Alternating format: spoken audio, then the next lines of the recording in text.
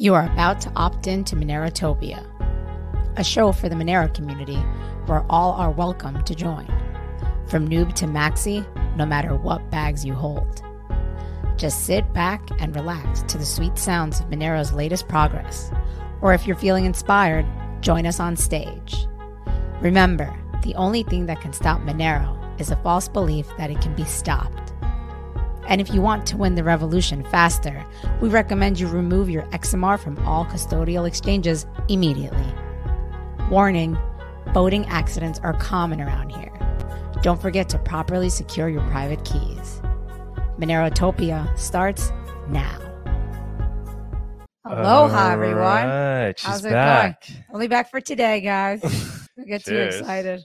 I don't think people Wow, really you miss me that much. forgot our custom? You haven't been gone that long. Well, just trying to talk to the audience. Maybe not to you. Tuxedo's been doing a good job, though, taking Yes, he over, has. right? I love it. He's doing a great job. Yeah. He's doing an awesome job. Thank you. Give him a round of applause. Thank you, Tuxedo. It's Tuxedo. No, I said tuxedo. Oh, I heard Tuxedo. Tuxedo. But he's doing a great job. So thank you. It's a Hope Linux you guys reference. Yes, I know he's playing. I'm talked about I'm it. such a hardcore Linux guy. Oh yeah.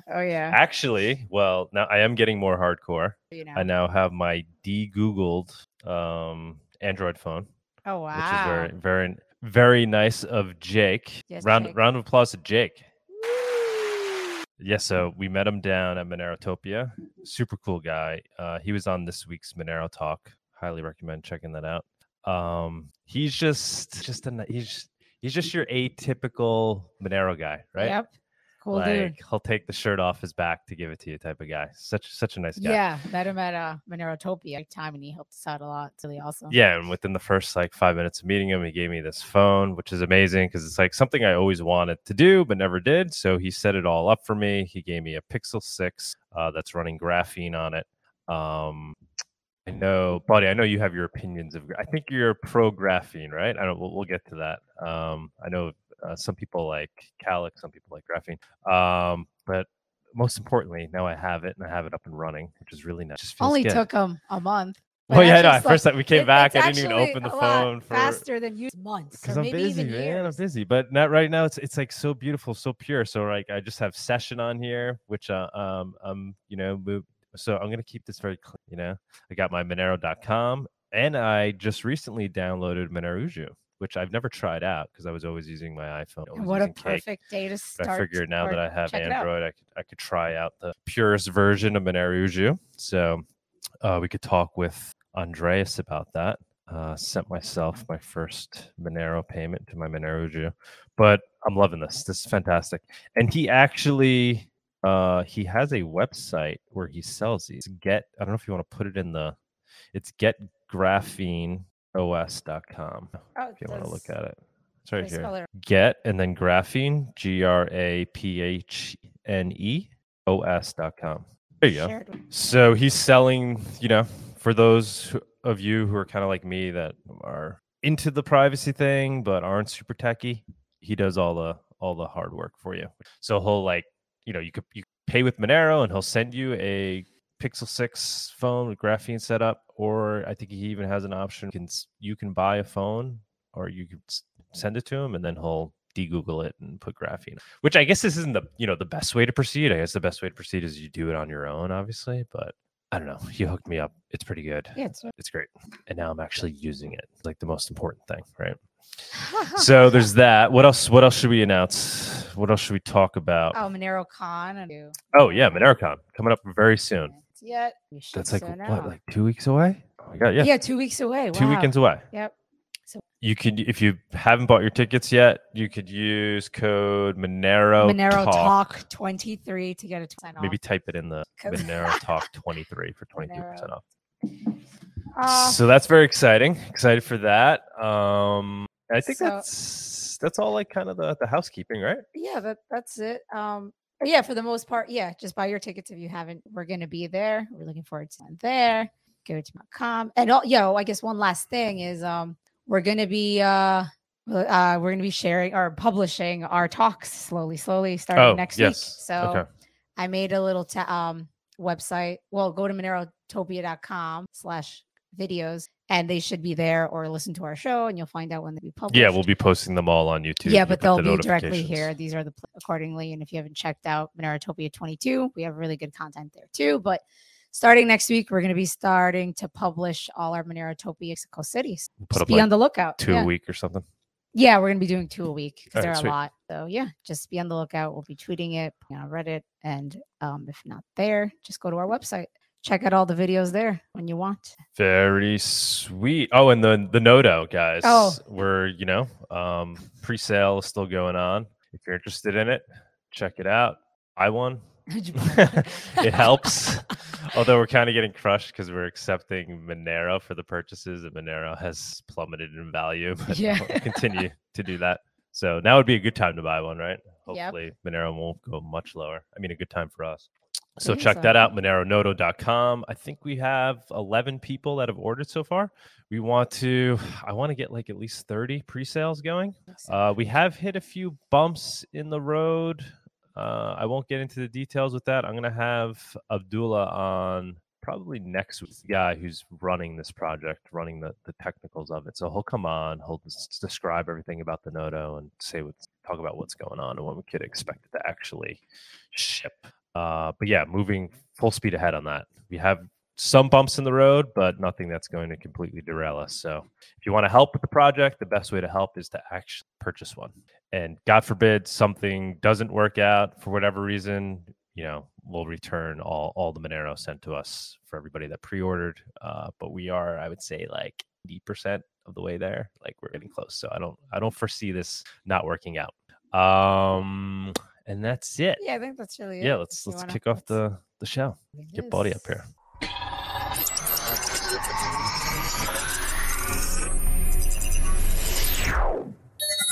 The Moneratopia Price Report segment is sponsored by Local Monero.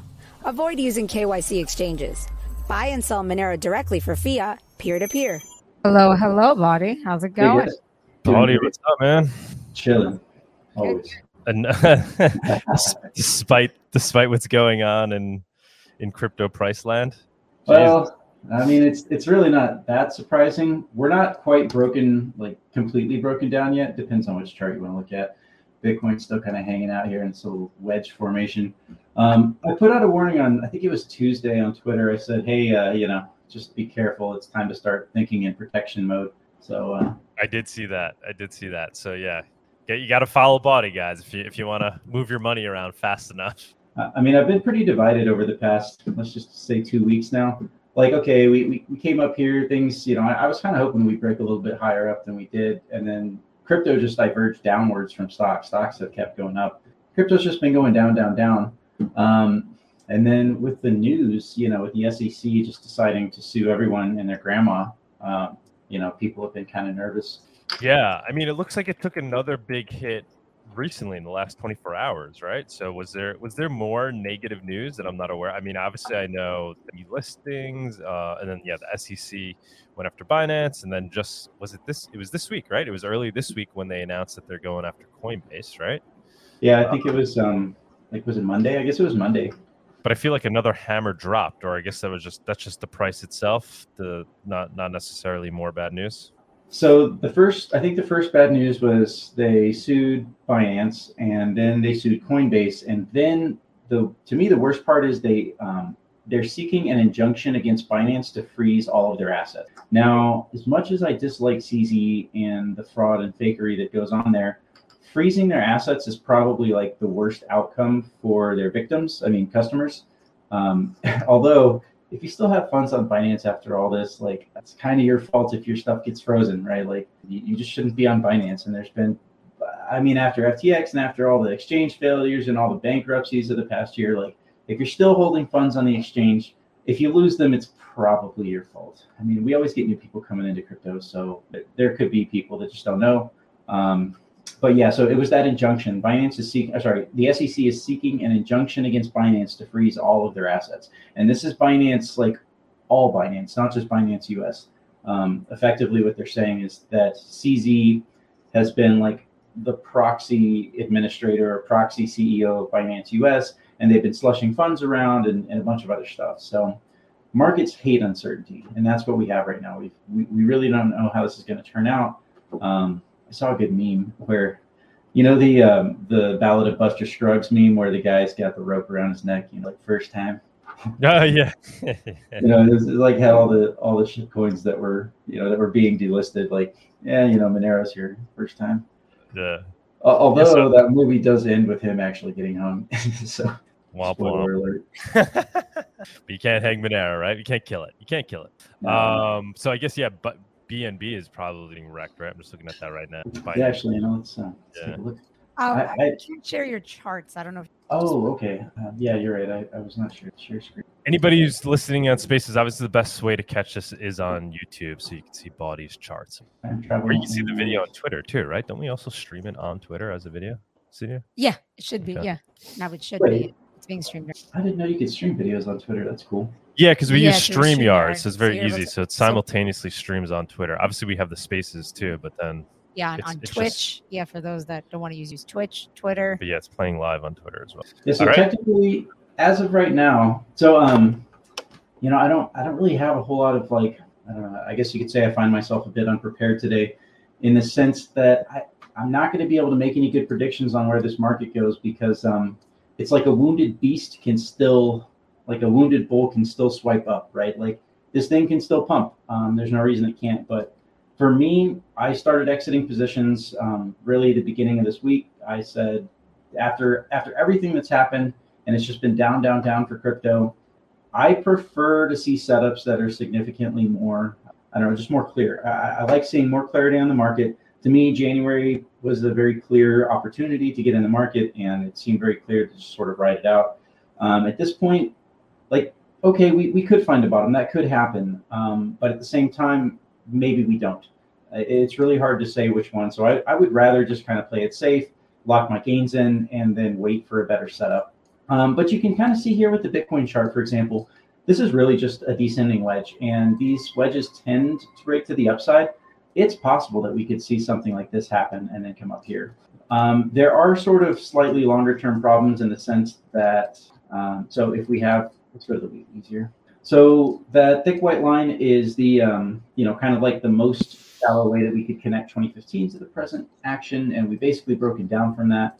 On the shorter time frame, you can also see that this is kind of a bit of a slightly dubiously drawn line. Maybe we can go to Bitcoin plus ETH because I like this chart better. So this line feels a little bit more valid to me right there. So anyways, just kind of a long way of saying that, the game isn't over. It's not like it's doom and gloom here, but there is significantly more risk in the market. The other thing that I'm looking at that I think is important to point out is the NASDAQ and the S&P are coming up on some very important resistance levels. So we talked about this guy, and maybe it doesn't matter because we're crypto's just not been correlated to stocks for a while, but those correlations come and go. Anyways, so we're looking here at a Bollinger Band, and this is the 500 period Bollinger Band. So that would be the 500-day Bollinger Band. And the NASDAQ is basically starting to get within range of the top of that. You could try and plug in a bunch of different numbers, like we could go down to 400. You'll see that drops a little bit. We could try and go up to maybe 700. And you'll notice that 500 is about the highest that any Bollinger Band really goes. NASDAQ. It's like the top of the standard deviation. So Bollinger Bands, for those that don't know, are just standard deviation.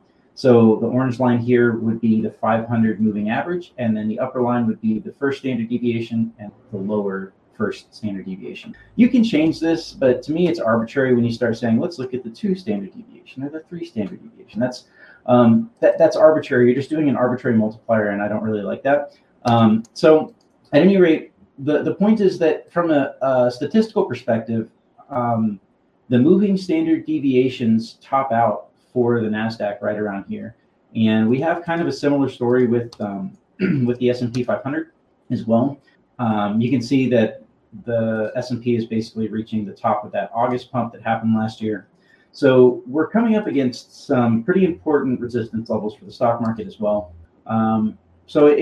I am concerned about whether or not crypto is going to start sort of this big pullback that I've been expecting.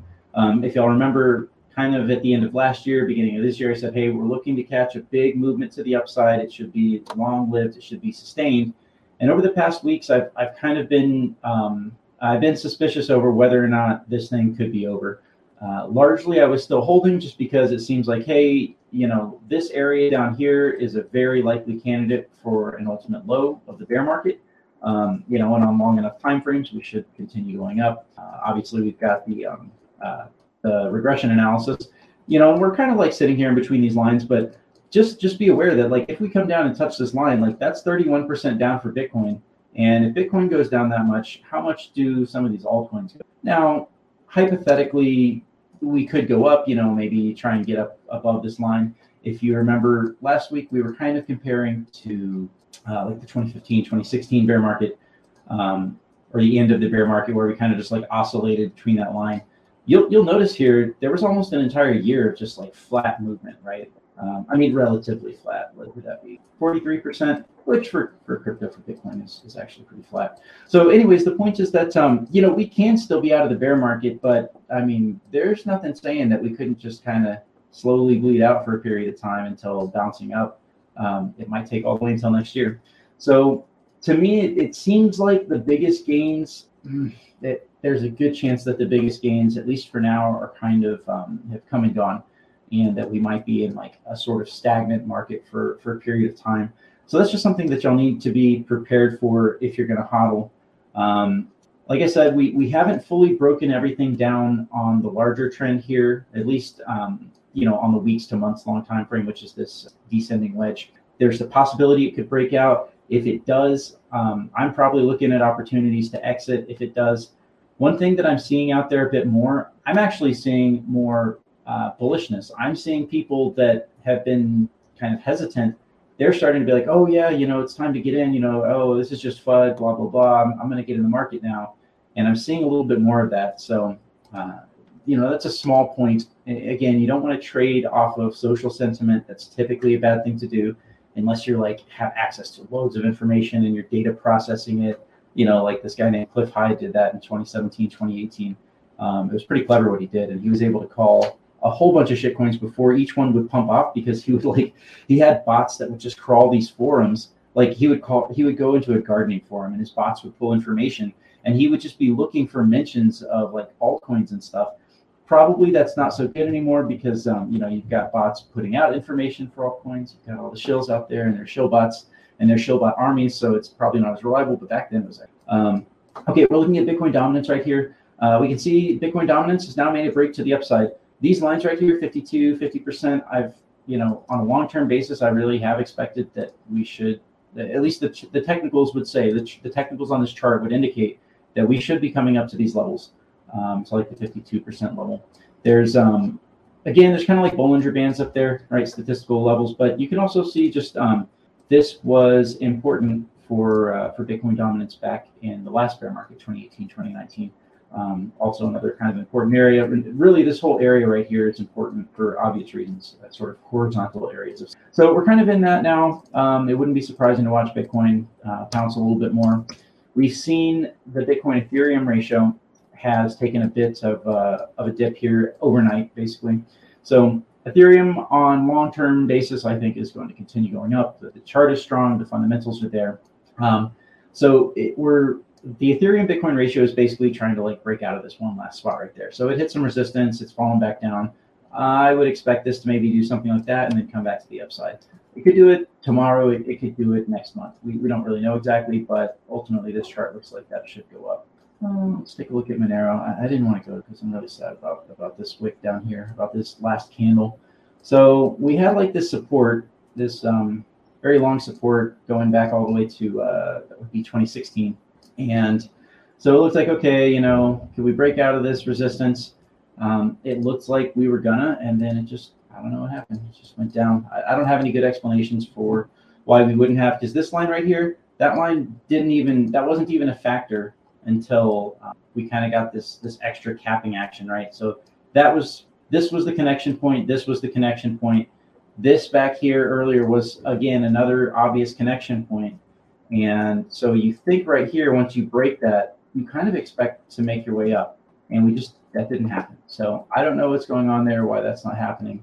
I would like to tell myself that, the DDoS against Tor that's been ongoing and darknets, maybe that's a factor, right? We just haven't had that extra strength that we normally would have had.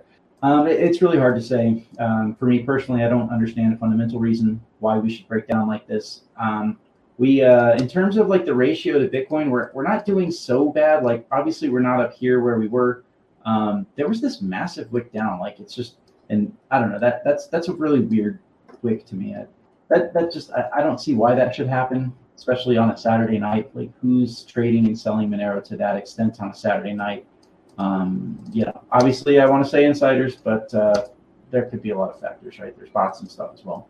But the point is that we've kind of broken this down right here. And do these lines actually mean anything, right? We broke this and we didn't go to the upside. So we broke this down. Maybe we don't go to the downside now.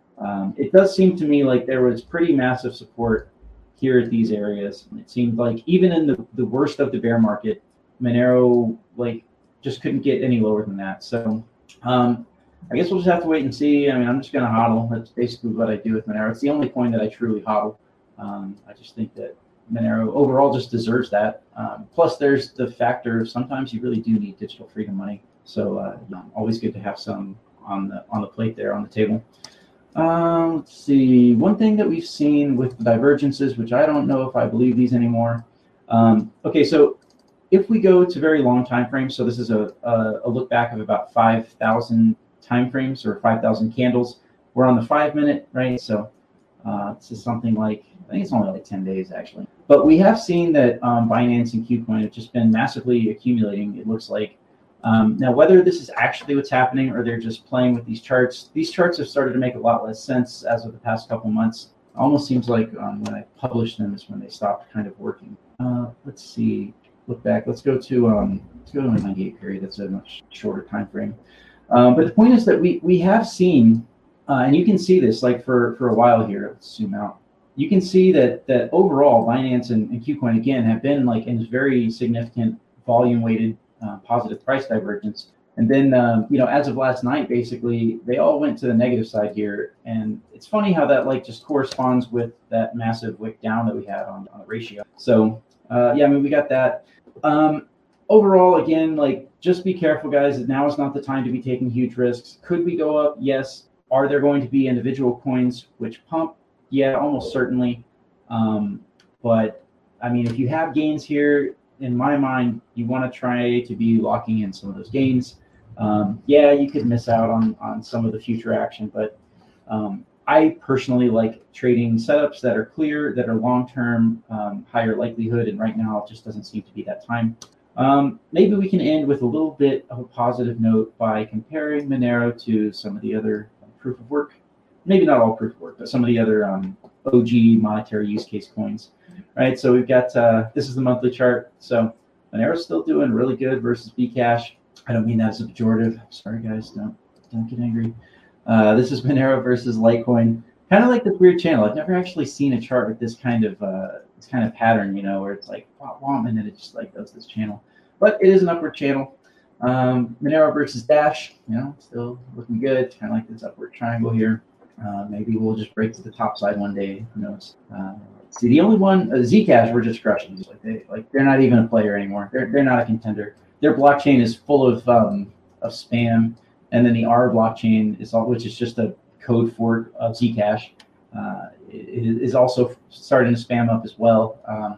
And there are people that would say, "Oh, well, now our anonymity set is so much higher." It's like, yeah, but if your blockchain is going to be terabytes from people that aren't actually using it, they're just spamming it. Like, does that make it? It's not really viable.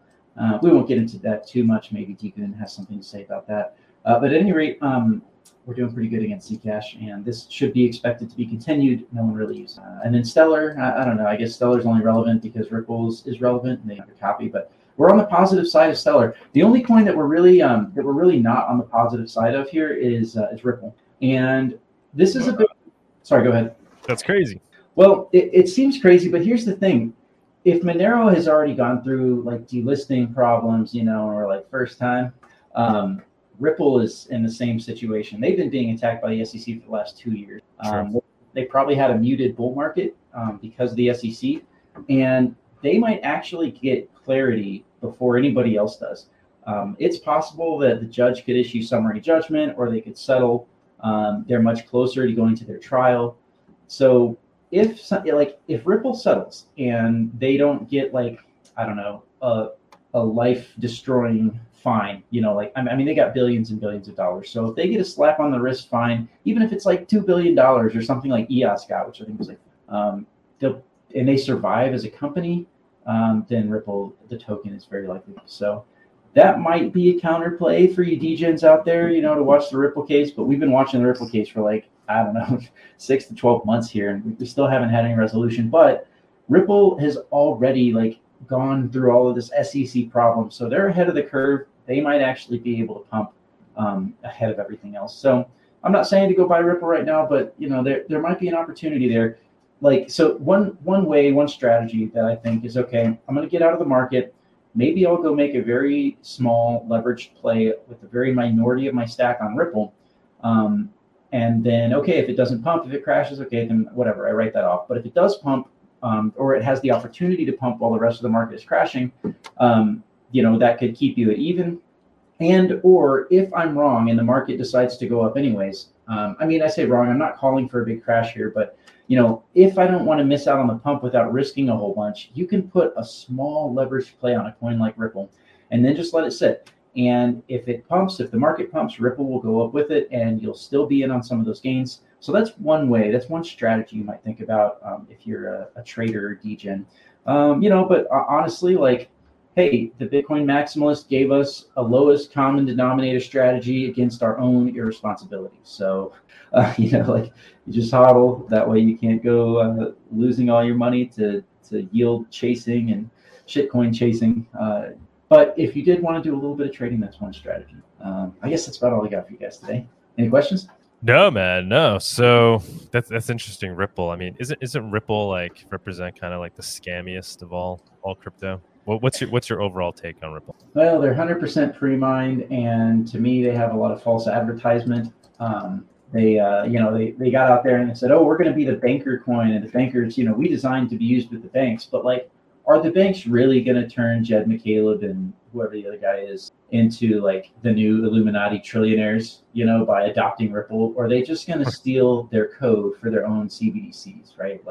It's they knew what they were doing. It's false advertisement. It's just BS. Were they a security? I don't know. I think probably kind of, but that's also stupid scribble laws that I don't care about. I care about fraud. I care about hurting people. I don't care about the dumb laws that some psychopaths wrote down on paper. I wouldn't say it's necessarily the scammiest because they didn't lie. It's 100% pre-mine, and they didn't lie about what they were doing. They just lied about their partnerships and their posturing. But it's kind of like all cryptos, so I guess I don't consider them necessarily that much worse than anyone. So that's interesting take though, because they're the canary in the coal mine with the SEC stuff, right? So we're going to see the SEC's interpretation of these coins first with Ripple, is what you're thinking? Yeah. It does seem to me like the SEC has fumbled this case in a number of ways. At the same time, the SEC has basically almost never lost at trial. So it's really hard to know what's going to come of that. I don't think it'll be a clear-cut victory for either one. And no matter what Judge Torres rules, there's going to be an appeal. So this thing could still drag out for a long time. I do think that the name of the game when it comes to the SEC is to try to keep everything in this arbitrary, unknown area where they can kind of go attack people however they want. There's no real rulings in courts. The only ones that they've taken to court are ones that they've had victories for. And they're trying to use the courts as a method of setting in stone their regulations. So they'll try and take a very clear-cut case to court if they can, and then they'll say, "Oh, we have precedent for this now," and it'll be a really I'm being very vague here, I'm sorry, but it'll be some really bad case of one sort of particular thing, but then it will look like it applies to a bunch of other stuff, and so they don't have to actually go to Congress, they don't have to actually issue regulations or guidance or rulemaking in the SEC's framework. all they have to do is go to court and then, set some kind of precedent and then bandy that around from now on. It's in bad faith. It's completely against what they're supposed to do. Yes, these are shit coins. Most of them are just like bullshit. Most of them are not going to do anything good for the world. But it's like, if you're going to press me up against the wall and say, would you rather deal with kind of like this land of corporate dickheads that are frauding people, whatever, or would you rather create a monolithic entity out of the government that can then attack even the good projects so that the good ones can't rise? I'll take the fraud if I have to choose between the two, because at least the good projects can still kind of stick around and not just get totally crushed by the government. That's just like my personal view on it. What do you think of the cryptos that were named as securities? I mean, it seemed, I haven't been following it closely. I mean, a lot of these cryptos I don't even know, but the list doesn't seem completely comprehensive. Like, why did they choose the ones they chose, right? And obviously, like Ethereum, right, is not mentioned. I mean, it's kind of the ultimate example of what all this stuff is, right? It was really the first crypto to essentially, if we're going to label anything as security, I feel like Ethereum was the first one to do it. Right. So Ripple actually predates it. Offering and all that stuff. Yeah, Ripple predates it. But with this recent onslaught of the SEC against all these cryptos, all these ones that were named, and they leave out Ethereum. I don't know. I haven't been following it closely enough. But any reasoning as to why they left Ethereum out? My guess, and I haven't dug that deep into it. My guess is that they probably selected coins that they could hold up in court as being securities today. So Ethereum, so there's a difference between selling something as an investment contract and then the secondary trading of that on the market. So the token ETH, or the Ethereum as a token, as like an asset that you can buy and sell and trade or whatever, that's almost certainly not security at this point. But it is possible that Ethereum, in fact, it's almost certain that Ethereum did sell investment contracts, probably to U.S. citizens. So the SEC probably... And it was listed on Coinbase in the early days, right? So like, it's not like statute of limitation. You know what I'm saying? Like there'd still be... So they could go after like the Ethereum Foundation in that case, say, hey, you sold unregistered investment contracts to U.S. citizens, but they wouldn't be able, I extremely doubt they'll be able to go into a court and then say, hey, Ethereum as a network, Ethereum as a token right now is a security. They probably selected tokens that they could hold up in court and say, no, this is currently right now an investment contract. Like these tokens are securities at this moment. Right. That makes sense. And Ethereum, I don't know. You think it's extremely clear that if they're labeling these things as securities, Ethereum completely dodges that bullet? Or like, how about Zcash? I mean, they have a corporation. They had the founders, essentially the founders reward. What's your take on that? So securities laws are all about investment contracts, and to say that, for example, Zcash, that if I were to purchase Zcash, that amounts to a contract with Zuku or with the Electric Coin Company or the Zcash Foundation, man, you'd have a really hard time proving that. Like there was no meeting of the minds, there was no consideration, right? Like that would just be really hard to I think to prove in a court that's actually like a contract between myself and Zuku. These secondary market sales, like I don't know, I see a reasonable doubt being raised. I see a lot of potential to counter that. The SEC's best vector here is probably to say, no, your original sale, right, the pre-sale of the token, the pre-mine, all that stuff, whatever, that was the investment contract. The people you sold to there, you made a direct deal with. They came to your website. You told them you were going to build this thing. You gave them a token that represented, an ownership stake in that thing. That could be done, but I just don't think they'll be able to prove that these are currently investment contracts. Mm-hmm. Yeah, interesting.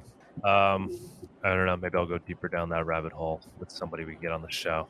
But it seems kind of arbitrary with the coins that they were picking and the ones they were leaving out. Yeah, it probably was arbitrary. They have a lot of motivations, right? They might have tried to find the lowest hanging fruit. They might have tried to find the ones that they feel are the most attackable. Maybe the ones they can get the most money from, right? They've got a bunch of different motivations there. Right. It might be cool. Like, I don't know if we know any lawyers, but it would be cool to see a debate between two lawyers. One that would like take the SEC side, like, hey, all of these are securities, et cetera, and then for someone to take the other side. Yeah, that'd be amazing. All right, man. Thank you so much. Thank you. Another week of Chaos. Chaos. chaos as we go further down in price. I mean, well, let's guys. keep it in perspective. You know, I mean, we're still up pretty. Yeah. We're still up way more since. Just hold your Monero, use your Monero. Don't value it in terms of. Exactly. All right, man. All righty. Thank you. We'll see Thanks, you next guys. week. Chat you later. Bye. All righty. Do it.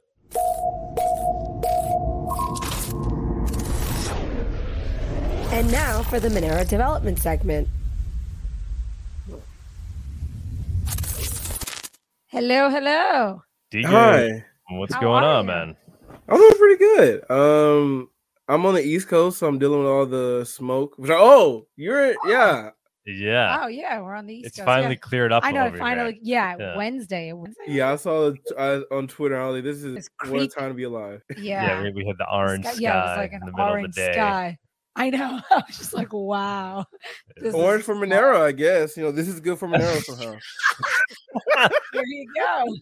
But Good the advertisement. Bitcoin Maxi approach is I somehow know, you good for should have Monero. done like a bad thing. Well, I hope y'all are okay wearing your mask and everything. I haven't been getting outside as much as I should, which is sad, but it is what it is. It's clearing out, so it's much Yeah, we'll better be today, outside yeah. today. I'm Yeah. ready to exercise outside again. Yeah. Looks decent enough. Yeah. Yeah. But yeah, take But it away. yeah. Today I'm going to take something that isn't, as technical or at the base layer as much. Today I'm going to cover the Monero subscriptions wallet by Luke Profits. And just, as a fellow Monero entrepreneur, I have a soft spot for people who like try to build things. Because building things in this space is incredibly difficult, especially if you're trying to be honest and straightforward, you know, not VC funded, not do like have your own coin, do all this type of like ICO type things. Building your own business is incredibly hard. So I want to cover today something that is development related, but something that's a little more, you know, at the application layer. So today we're going to talk about the Monero subscriptions wallet, and just a brief TLDR, brief summary, is that this wallet essentially allows you to do recurring payments with Monero. And all you have to do as a person who wants to spend somewhere is put this wallet file, download the files, put it in your directory and let it run its code, and it runs Python. So I'm super excited about this, and let's get into it.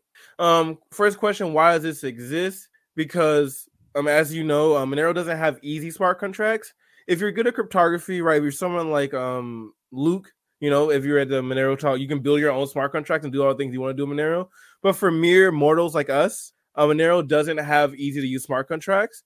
So this means that subscriptions are hard to do, right? If it was like Ethereum, you could just throw a smart contract and have it send money every hour, every day, every week, et cetera, et cetera. But Monero is focused on privacy, so it doesn't support easy to use contracts like that, which I think is a good thing. I think you should be focused on one thing. We've seen millions of hacks that have happened because due to smart contracts, bad engineering, bad design, et cetera, et cetera. So I think this is a good thing.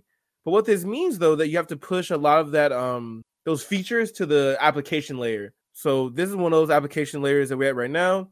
And this is really cool to see because look at this. This has 241 upvotes on Monero subreddit when it was announced, right? This is even the finished product at this point. This is just, hey, I'm going to build this decentralized Monero subscription wallet. And community is really excited about it. 241 is, I can't think of another like post for an application that got higher than that, but maybe there is. But this is really good. The Monero community really wants something like this because Monero is all about peer-to-peer cash transaction. And actually, so Luke Profits, the guy behind it, spent a lot of time working with different people. I believe Tuxedo is hosting the code, actually, I believe. Okay. No, I didn't know that. Hosting like the website for it, or the front end GUI website for it. It codes on GitHub, but they're hosting the website for it. I'm gonna show you in a little bit. And basically, the Luke has done it really well. It's written in Python, and it interacts with the Monero official wallet in a way where all you literally have to do is have your official Monero wallet running, and it doesn't have to be running 24/7. You can like leave it open this wallet once a week, and it'll go and pay your the appropriate subscriptions for you. And Luke is still working on it, but this software is live today. You can use it. I don't know any people accepting it right now, but I'm not sure if you need the actual vendor to accept it. They just need to be able to like, hey, I need to have 10 or let's say one XMR sent to me every month for me to run this service, and I give you the address to go through. So this is really huge, really good, cool thing. So I'm super excited about it. Yeah. Yeah, I mean the use cases are amazing, right? Yeah, this is really cool. Shout out to Luke, and like I said, there's easy setup. I think Tuxedo, this is the code that Tuxedo is hosting. I'm not too sure, but this is the code. It's basically a GUI that literally lets you create a subscription code easily. You can pick when you want the money sent to you. Let's say, for example, Doug wanted to have a subscription for Monero Nodo. I'm sure you don't do this, but let's say you wanted to have a $1 subscription for added features every month. Right now, there's not like a Patreon. There's like an easy way to do this because like credit cards is pretty easy to do right with Stripe.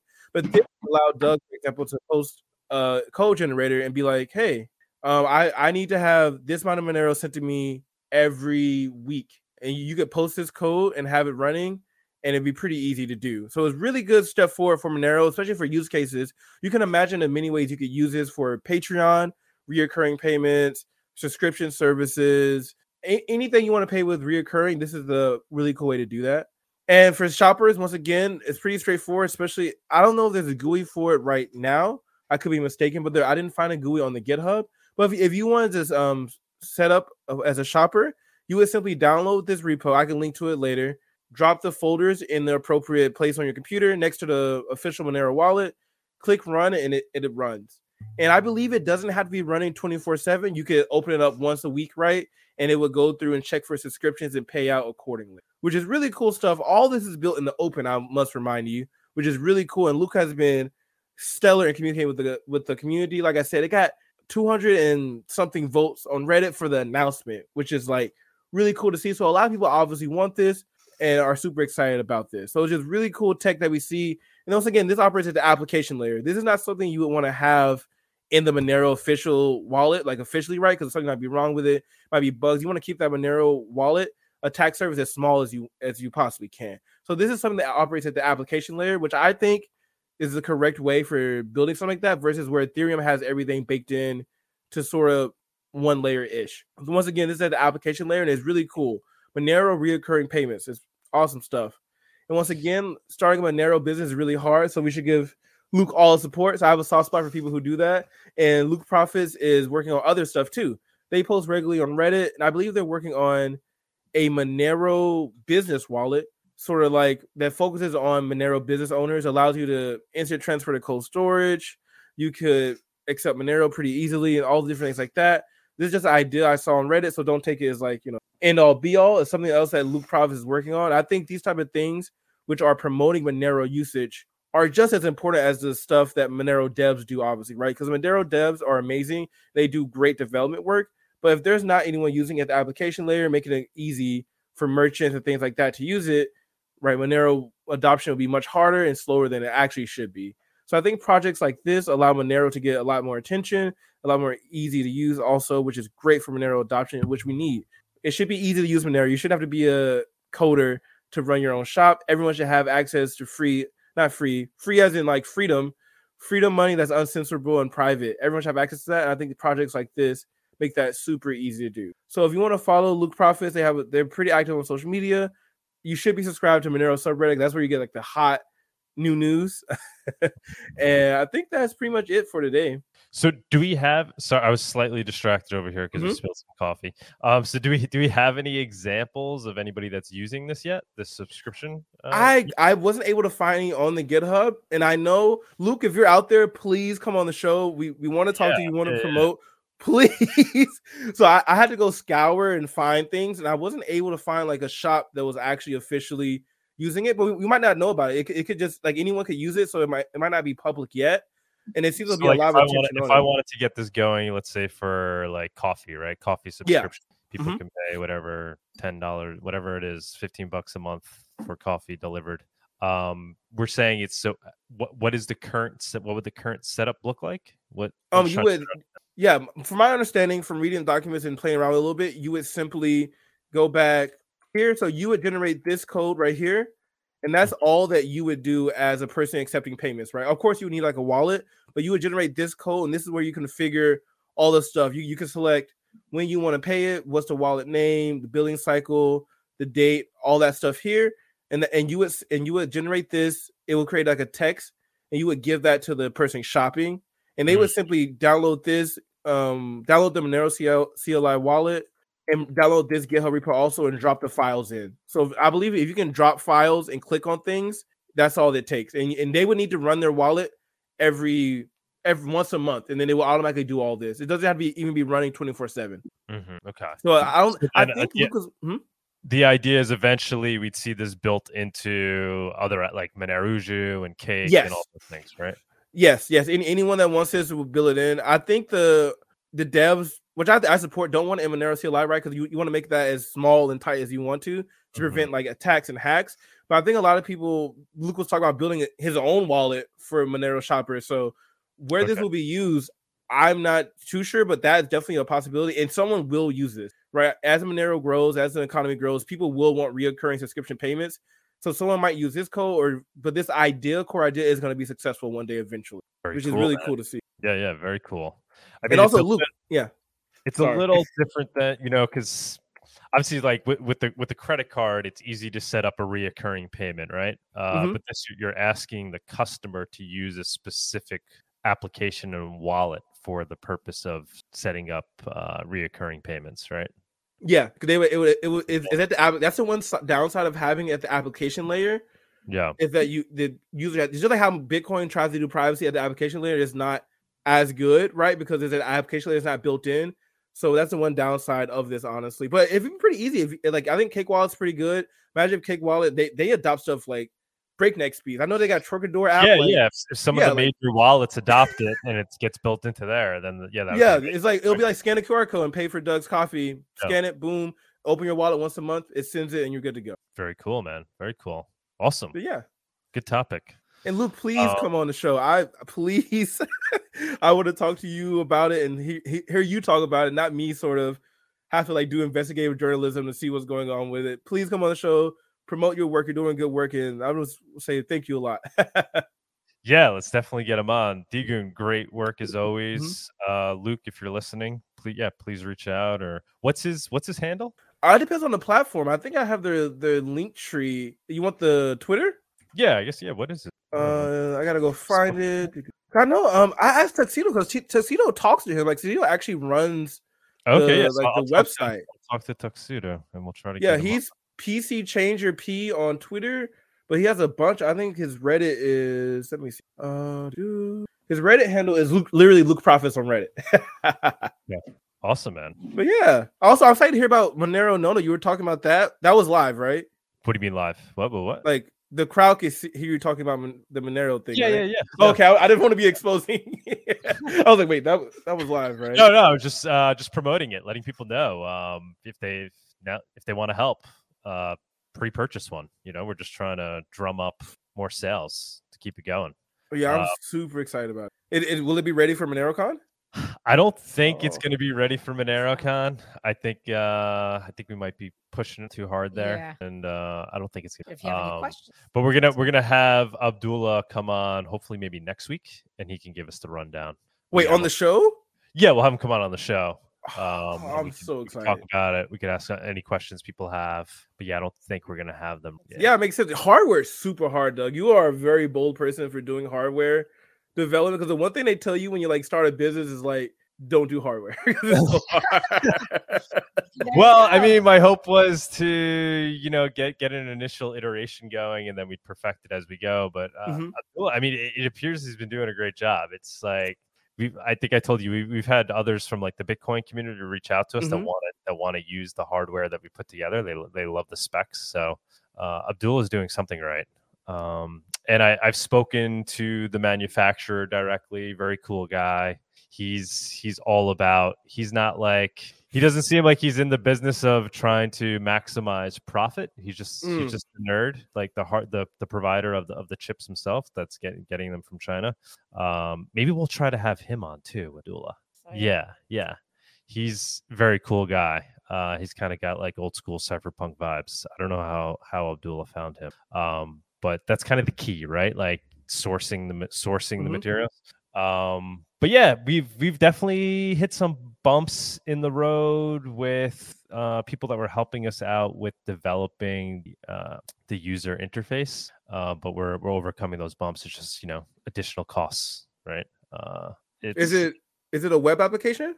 There's gonna be a web app, and then just the user interface on the Noto itself or the actual display. So we ran into some issues with somebody that was doing one aspect of that, so we had to have somebody else kind of clean up the mistakes he made. But we'll have Abdullah come on. Yeah, it's all full speed ahead. Just I don't think we're going to be ready we're not going to have a physical prototype. Yeah, I mean, if it was easy, we already have one by now. But there's a reason we don't, because it's like very difficult.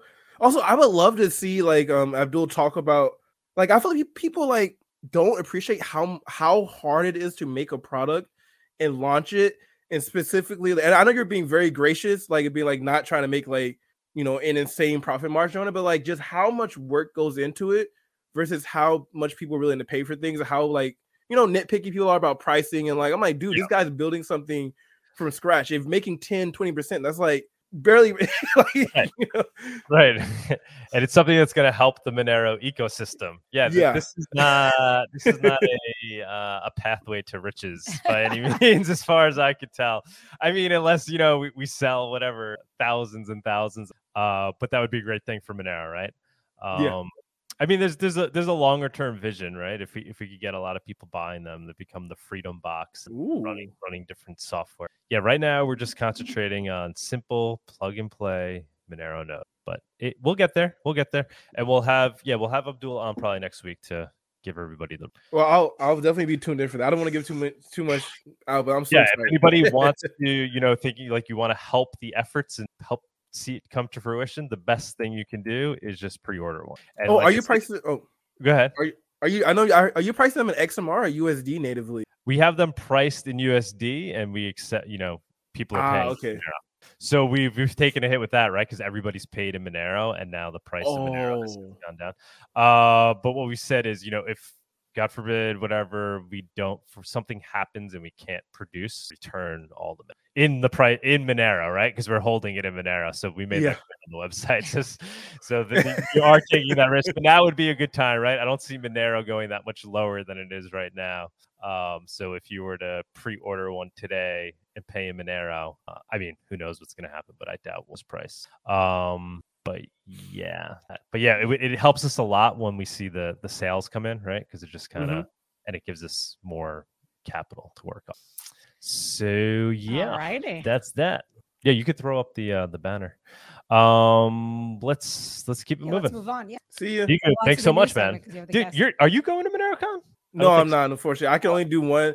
I can only handle one. I don't know how y'all are doing. Y'all are superhuman. I can do just one. Like I've had my full. I've had my fill. Yeah. Considering it was just a month ago for Monerujo, but I feel like we're ready again, right? Yeah, we're ready. Yeah. It felt like it was going to be too soon, but I don't know. I guess we're a month and a half is good enough.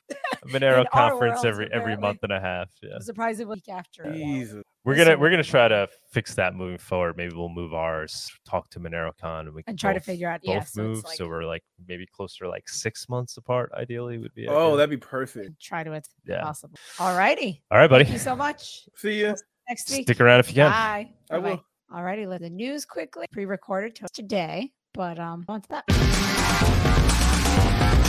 And now for our weekly news segment. Hey guys, and welcome to the news section. I hope that you had a good week. Today we have a lot of things to discuss when it comes to Monero. Then we have one article on Bitcoin, SEC, and CBDC. So let's get into the news section. The first thing that I want to discuss is Telemission's first anniversary, which was yesterday, June 9th.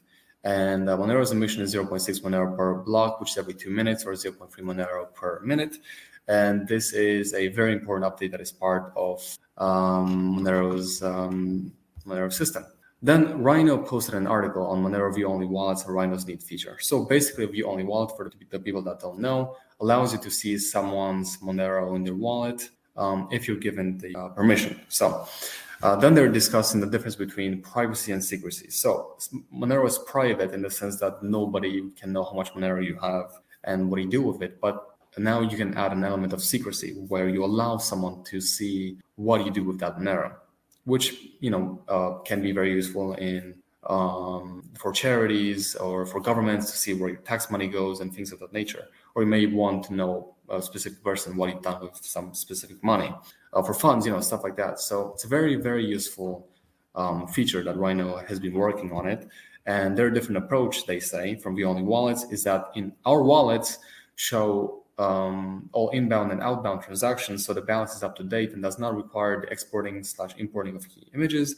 Moreover, with a Rhino wallet, you do not need to scan the whole blockchain each time you access your wallet, which is very important. And the funds are there immediately for you to use as you wish. So that is a very cool feature. Rhino is a very interesting tool, so make sure that you check it out. Make sure that you read this article for yourself as well if you wish to. And yeah, the next thing that I want to mention is Magic Monero Fund raising funds to prevent the EAE attack. Now, we're not going to get into what specifically the EAE attack is. It's called Eve Alice Eve. If you do want to know more information about it, then you can scroll down on this link and click on this YouTube link, and then you're going to have a 31-minute video explaining the poison outputs, the EAE attack. But basically, we're trying to raise funds. Dr. Nathan Borgren, author of 2 prior works involving Monero statistical security, is trying to change that by spending the next couple of months researching the attack's efficiency along with others so we can better know how to stop them. And if you do want to support, click on the last link over here and donate. So far, we have 5 Moneros donated and 0 Bitcoin and 0 fiat. So make sure that you donate if you want to support Bitcoin and its security. Then we kind of mentioned Bitcoin, so I kind of want to step out of Monero for a little bit before we get into different Monero articles. And I want to mention that Nassim Taleb lashes out at Bitcoin and says it's transformed into a cult, which it has been, in my opinion. And I can't read this article, but he said that Bitcoin is an ineffective cult that not even bad guys want to join anymore, said the author of The Black Swan, best-selling book on the extreme impact of outlier events. Cryptocurrency falls short, and this is very interesting, on its claim to streamline payments and does not even facilitate illegal transactions well. Nassim Taleb told Bloomberg on Thursday. Now, it doesn't have to, of course, like it doesn't have to facilitate illegal transactions. I mean, it has to, but that's not what we want. But if it can do that, then it's not a form of money that can free society, essentially, because if it doesn't do that, and you can't do whatever you want with the money without letting the whole world know, or a certain organization, then you're not free, and someone is in control of your money, and that means that someone controls what you can do with it. So he probably doesn't know about Monero, but I'm very interested to see if he would find out about it, what he think of it. And Nassim, if you ever want to come on the show, you are more than welcome. Then maybe you woke up just like me and you looked at the market and you thought, what the hell? Because everything is down 22%, 13%, 27% in the past 24 hours. Bitcoin is down 3% in the past 24 hours, but Monero has been holding very good as well at only minus 4%, which has been very, very stable, of course, because utility. And then I'm actually going to talk about Untraceable's post over here. He said most coins, and I'm going to use his term, puked minus 10% to minus 25% overnight, but Monero is at minus 4.7%, keeping up close with Bitcoin at minus 3%. Outperforming coins with large marketing teams, CEOs, VC funding listed in every exchange with shields under every tweet. That's what's going to happen. You're going to plunge at a single little fluctuation. The Monero difference is utility, grassroots integrity. Now, what I'm not going to pinpoint that this is why what happened. I don't know. Probably maybe solely from this, whatever. But the SEC clamped down Spur's $4 billion deposit flight from Binance, Coinbase, Binance US. The SEC has been going out at Binance and Coinbase, and they have suffered a lot of withdrawals, $4 billion. So I'm actually today going to help a friend to get all of this stuff from Binance into a different wallet. And I've been telling him for a long time to not use Binance and not use all this stuff, but he doesn't listen. But now he's finally got to get him out, and I'm going to help him put him in a safe place. But yeah, so again, personally, I wouldn't use Binance. I wouldn't use Coinbase. I'll look into different places to store my crypto. It's not even yours if you put it in there. It's not a very safe place. So please take care and just get everything out. Don't wait for a Monero run or crypto run. Just get it all out and put it into a wallet. Now, quick mention: Kenya Central Bank is thinking about a CBDC. They all say that it's not a priority now. They're doing research, and the implementation of a CBDC in Kenya may not be a compelling priority in the short to medium term. But significantly, Kenya's pain points in payment could potentially continue to be addressed by other innovative solutions around the existing ecosystem. So they're all saying that we're looking into it. Maybe it's not going to happen, but we all know that everybody has CBDCs. Now, I'm not going to get into this too much because we have the man, the myth, the legend, Anhdres on the show today explaining the new PocketChange feature that changes the user experience, reducing or eliminating the long waiting times between spends in Monero, which if you use Monero, you know what this is, and you know that it's kind of annoying at times, to be honest. But make sure that you check out the whole show today. Make sure that you listen to Anhdres, of course, dev section, price route, everything.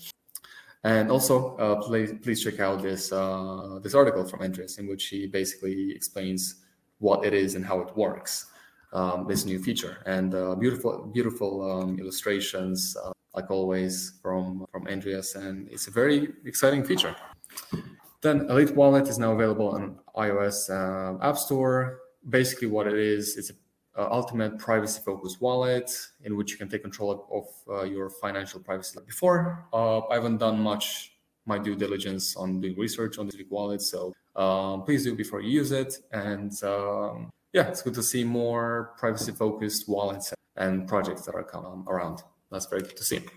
Then the last thing that I want to mention is a meme that the people on Twitter, you can see if you go on Traceable's Twitter account, but basically Robinhood delisted Cardano, Polygon, and Solana, and it's a meme in which you have Polygon, Cardano, and Solana with a rope around their necks, squeaking, squirming their faces, and then Monero's in the middle saying first time, and then they'll look at Monero because ultimately being like it's stronger. Crypto was not about it being listed on exchanges where you have to identify yourself this was not what it was all about.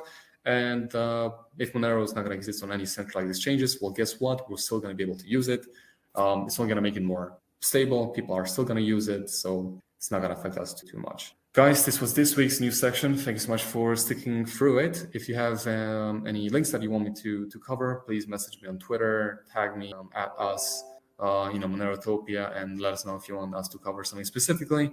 Make sure that you watch the whole show. The links are in the description if you want to read all the articles. Again, look at the price report, dev section, and all of it. And we'll see you guys next week. Bye. All right. Awesome job, Tony. Thank you for doing Good job, Tony, wherever you are. Yeah. Hopefully he'll start jumping on live again soon. Yeah. Yes. Although these are good. Yeah. These are good. I like that he keeps it nice and condensed. All right, let's move on to the guest now. Get the guest up. This has been patiently waiting. Our special guest. Special. All righty. The Monerotopia guest segment is sponsored by Cake Wallet. Store, send, receive, and exchange your Monero and Bitcoin safely on iOS and Android too. Cake Wallet is open source, and you always control your own keys. Woot. Hello, my friend. Anhdres, you are muted. What's up, man? There you go. Now you're not. Hello. How is everybody? Doing well. How about yourself? I am good. Thank you, Tony, for the whole legend thing. I don't know what is the legend specifically. Is it a good legend? If it's a good one, it's a bad one. I don't know. People saw me in Monerotopia, so I'm not sure. I was in Mexico. He's real. So I don't know. I don't know what the legend is about. Yes. He really is 7 feet tall. Dude, I've finally been using Monerujo because now I got my Android. Okay. Welcome to the dark side. Beautiful. It's beautiful, man. Yes. Very, very well done. And I love all I the. see you. The I see you in Android situation. Yes. Very weird.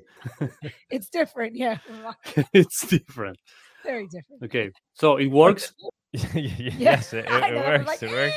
I set it up, but I'm just complimenting you. I mean, Monero, it's great. It's a great interface. I like the intro to the wallet, when you take the user through All the right. process, and obviously that was all you. I suspect the graphics and everything. Yes. It's very, very well made, man. Very well thought out. It's beautifully done. I think it's interesting. So each wallet has its own password. Like I just created one. Yes. Okay. I actually haven't used Cake, for example, which is the one that you are very used to. Mhm. But one thing that I've noticed is that one of the differences, and it's just basically a user interface difference, they work the same behind, but is that in my opinion, right, Cake is like a bit more geared towards beginners, in the sense that when you start the wallet, you create a wallet and it kind of assumes that you're using just one wallet, because basically your main screen is your last open wallet or something like that. I don't Right. know. For what I've seen is you see just one wallet already open if you enter your PIN, right? And you can switch wallets Exactly. in other place, right? Yeah. The way that Monerujo understands that is basically you have a main screen with all your wallets. So if you just have one, kind of makes not a lot of sense. But you have to enter the app. You don't need permissions to enter the app, basically, but you need permissions to enter a specific wallet. Right. Yeah. So every wallet has, of course, its own password. Now, yes, or biometrics or whatever. The reason behind that is, for example, in my case, in my regular Monerujo, on my phone, I have my daily wallet, so to speak, the one that has my Moneros. But I have a couple of, for example, view-only wallets. The wallet for the Monerujo donations, for example, I don't have the private keys. I only have the private wallet, the private key, the view keys. Just like everybody else that checks our funding page, for example, you have all the details there. So I can check if I get donations on the Monerujo wallet, but I cannot access the funds. So that's a separate wallet on my Monerujo app, so to speak. Right, and right, I have right. a couple of them. For example, the wallet that I use to stress test the wallet is actually the Monero General Fund wallet, because it has like 1 trillion transactions, and you can scroll for hours doing like this, and it still works. So if that wallet works, every wallet works. Oh, that's what you have as you have the view key for that one set up. I have, yes, everybody has. I mean, I think it's on the getmonero.org website. I love how easy you've made to set up a view only wallet. Very cool. But that was the only thing that I think that's a major difference in user interface between Cake and Monerujo is the separate password per wallets. But that's, once you get used to it, it's fine. Now, is there a way, because I'm not an Android guy. Yeah, okay, sure. Actually, this is actually graphene, right? So I'm super hardcore now. I'm now officially a cypherpunk. You're officially a hacker. Yes. Only took him a month and a half. I love it, man. I love it. I'm keeping this thing clean. So I just have right now. So I just have I have Monero.com. I have Monerujo on here. I have I just pretend to have graphene because I got a pixel. Okay. But I'm actually a normie. So everybody at Mexico says that, oh, you got this one. Oh yeah, great graphene. And I say, like, yeah, sure. I will do it when I get home. Now, is there a reason why you haven't moved to like graphene? Is it just because you haven't gotten around to it type thing, or is it No, to be sincere, is because the reason I got this one was to be able to try how Monerujo works on Android 13. Basically, since I do most of the support for users, most people that need support are not super hardcore graphene users. I try to have the most stock experience possible. Okay. So I find the same issues that they found. Yeah. If you are a hardcore user I've never used traditional Android or whatever, Google. I guess this is even a more pure version of Android. Super Google. It's the Google phone. Yes. Yeah, but this is fantastic. Like I haven't had any usability issues. And when I downloaded Monerujo, I used the Aurora store. It was super, it was like downloading any app on iPhone. But in an untraceable way, right? Like nobody knows I even downloaded Monerujo. Well, now they know. The same, except for the all same my goes- millions of followers. if you use, you can also get it from F-Droid. That's how I use it, even if I'm not using Graphene. Well, it was weird. I opened up F-Droid and I tried searching Monerujo and it wasn't popping up. What's that about? It's not going to pop up because Monerujo uses its own repository. So you have to manually add Monerujo's repository in F-Droid first, and then it's going to appear. Yeah, I went to the Monerujo website after that, and that's what I saw. But then I tried like it wasn't doing it, and I was like, all right. No, it's just all this manual. I was like, yes, it's just an address that you have to go in F-Droid and add a different, because every other app from F-Droid, besides a couple of them that do what we do, it's on the F-Droid main repository. I mean, F-Droid takes care of updating all the apps, and we are using our own, so we think it's a good way. If you're already using F-Droid, you are kind of like technically savvy yourself. So the way that it works is that we have our own repository that is signed by our own Deve, M2049er. So the APK goes straight from us, signed by us in our repository and to your phone. Okay. F-Droid it's just the interface. Yeah, I mean, they are not even building the app themselves. Okay. So yeah, I wasn't able to download it through after. Like I realized there were some additional steps, and I was like, fuck it.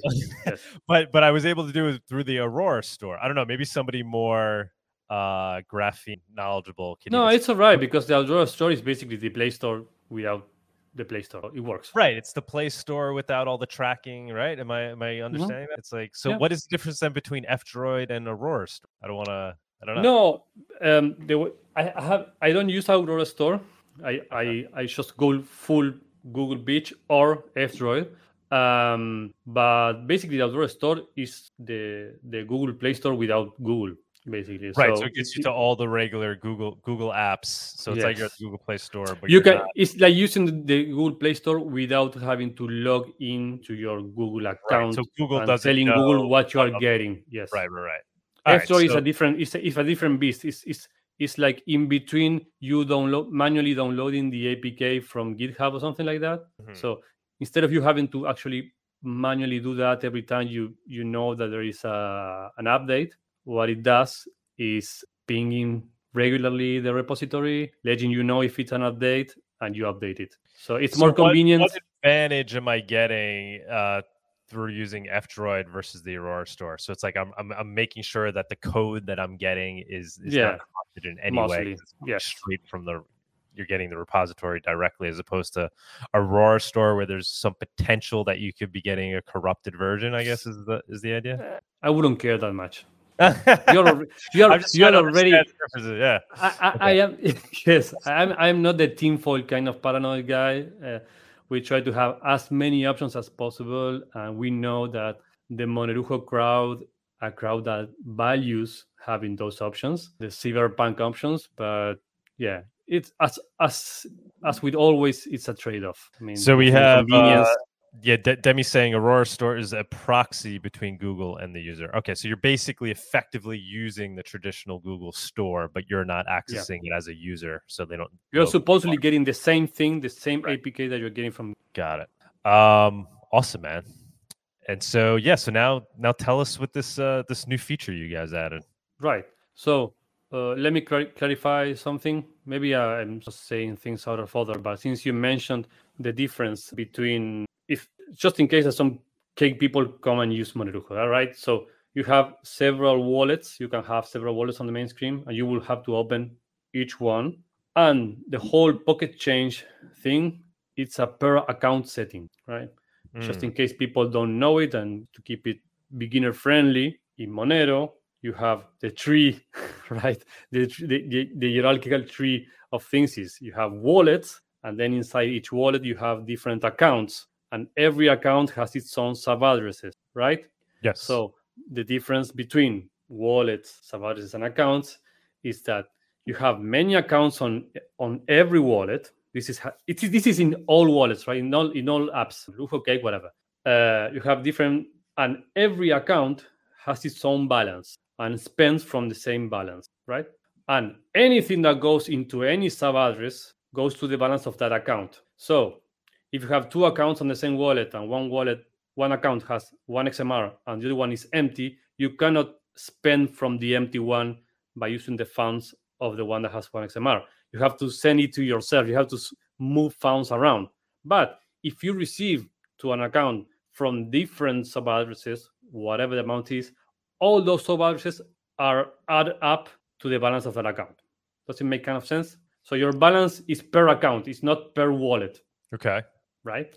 So PocketChange is a per account setting. Right. Now, it is very confusing, but we can not go through a per wallet setting. It's a per account setting. Yeah. We could have made it a per wallet setting, so it applies to every account inside the wallet. But based on our own usage, and that's why we are releasing it for now as just the APK in the GitHub. So you have to really want to test this if you want this. This is not going to auto-update for now if you install it from the Google Play Store or even the F-Droid. Not even if you're on the beta channel on the Play Store. You have to manually go to GitHub and download the latest Monerujo version, right? So it's not just telling people it's not going to be there if you don't do this manually. All right. So you have to get it downloaded first from the GitHub. I'm suppose you're going to put the link on the descriptions afterwards. But once you do that and you enter your wallet, you will see like this. Let me show you. This is my open wallet, right? You go to the settings of the wallet in the top right screen, and the last option that you will see, it says PocketChange, kind of like this, right? Is the option? Which show again where the option? It's on the top right menu. Once you have your wallet open, this is like a wallet. Yep. You go to the account that you want to use PocketChange in. If it's the main one, it's just the main one. Top right menu, you have the settings for the wallet, and the last option is PocketChange. Cool. I can present it on the screen, but it's easy.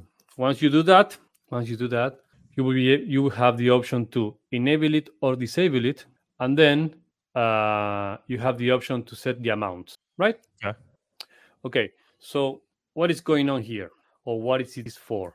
As Tony said, one of the biggest pain points for Monero usage in general, but it's something that sadly you don't encounter daily because you don't use Monero a lot. But in cases like Monerotopia in Mexico, where you have several vendors next to each other that accepted Monero, you will notice that if you use your regular wallet, you spend once, you pay for something in Monero, and then the change that comes back to your wallet for the Monero that you spent is locked for 20 minutes, right? It's locked by design, by Monero design, like a protocol design. It's not Cake, Monerujo, whatever. It happens to all of us. It's locked by 10 blocks. Since a block is roughly 2 minutes approximately, so it's 20 minutes you have to wait for your change to unlock, so you will be able to spend again. That's a pain in the ass, because basically if you are in Monerotopia and you bought, true story, you buy some tacos and you also want to buy some drinks, you have to wait 20 minutes between one and the other. Well, I'll be honest, I don't run into that issue because I use my wallet so much for, not just for sending, but for receiving as well, that I have so many different, outputs sitting there that I personally don't like. I feel like the more you use Monero, the less you is my take. Yeah, you know what? I am with you on that because my regular use wallet, like I use it quite a lot. But personal experience, if you don't receive, if you don't receive as much in regular amounts or small amounts, and you just use it kind of like symmetrically, you receive, but you also send, but you also receive, but you also send. What tends to happen is that those coins, so to speak, the two XOs, get merged. So yours is like the best case possible ever, but it's not the usual case, even if you use your wallet often. If you spend more than you receive, something like that, you're not going to be creating change, so to speak. You have to do that manually. The way they understand it is that you can do that on Cake, on the command line wallet. You can create or just basically manually send to yourself. So if you want to be Doug, basically you can send to yourself several coins in advance, and be very wary on not spending those in advance. So you have several coins available for the moment that you need to spend, right? It's possible. We are not inventing anything new. What we are doing here is like automatically putting a setting that does it automatically for people. And what is important is that we are not only making a setting like a tool that does this for you when you hit that, but also a setting that makes it automatically in time, so you forget about it.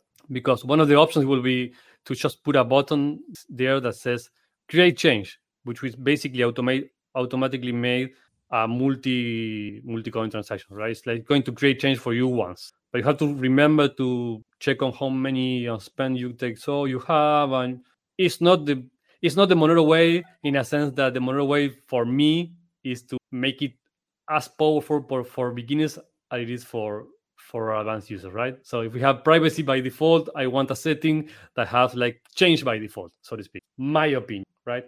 So the way that it works is that if you enable PocketChange, it's not only going to create change on the next transaction, but it's also going to keep track of how much change you have.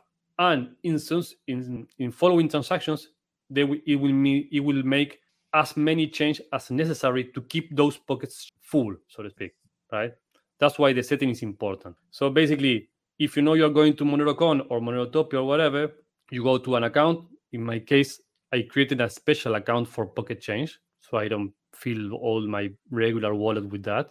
I put it PocketChange to it, and I sent once. I don't know if you can see it, but I sent once a transaction at the beginning, just for example 1 XMR, and I sent it once to myself to the very same wallet. On that transaction, it created a lot of change for me, like 10 pockets of 0.1 XMR. So what happened is that after that, I can even spend up to 0.1 XMR 10 times even before the first confirmation. That will happen. I mean, you just like do like this, and you keep saying, okay.